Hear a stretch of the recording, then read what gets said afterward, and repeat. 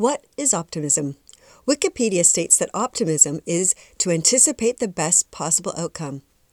Optimists generally believe that people and events are inherently good, so that most situations work out in the end for the best. Optimism takes work. Being pessimistic means that you are stuck in identifying the problems over and over again. Being optimistic means you have to move forward and do something about it. Optimistic people are better at problem solving. They move quickly from problem identification to problem solving. So here are today's hot tips for building resiliency and celebrating Optimism Month.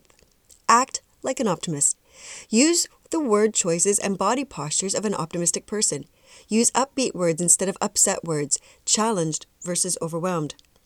Optimists take big steps, walk faster, and stand taller. Pessimistic people shuffle their feet, take tiny steps, walk slowly, and slouch. Move quickly from problem identification to problem solving. We all get angry and upset, but the challenge is to move past these emotions and start looking for strategies and solutions that will help you to deal with that challenge. Avoid emotional leeches. Minimize your contact with those who look down on the downside of everything, who criticize you, mock you, or sabotage your dreams and aspirations. Remember, optimists enjoy better health. They find more success. Optimistic people feel less stress during stressful times. They tend to be more supportive and have more supportive networks and resources.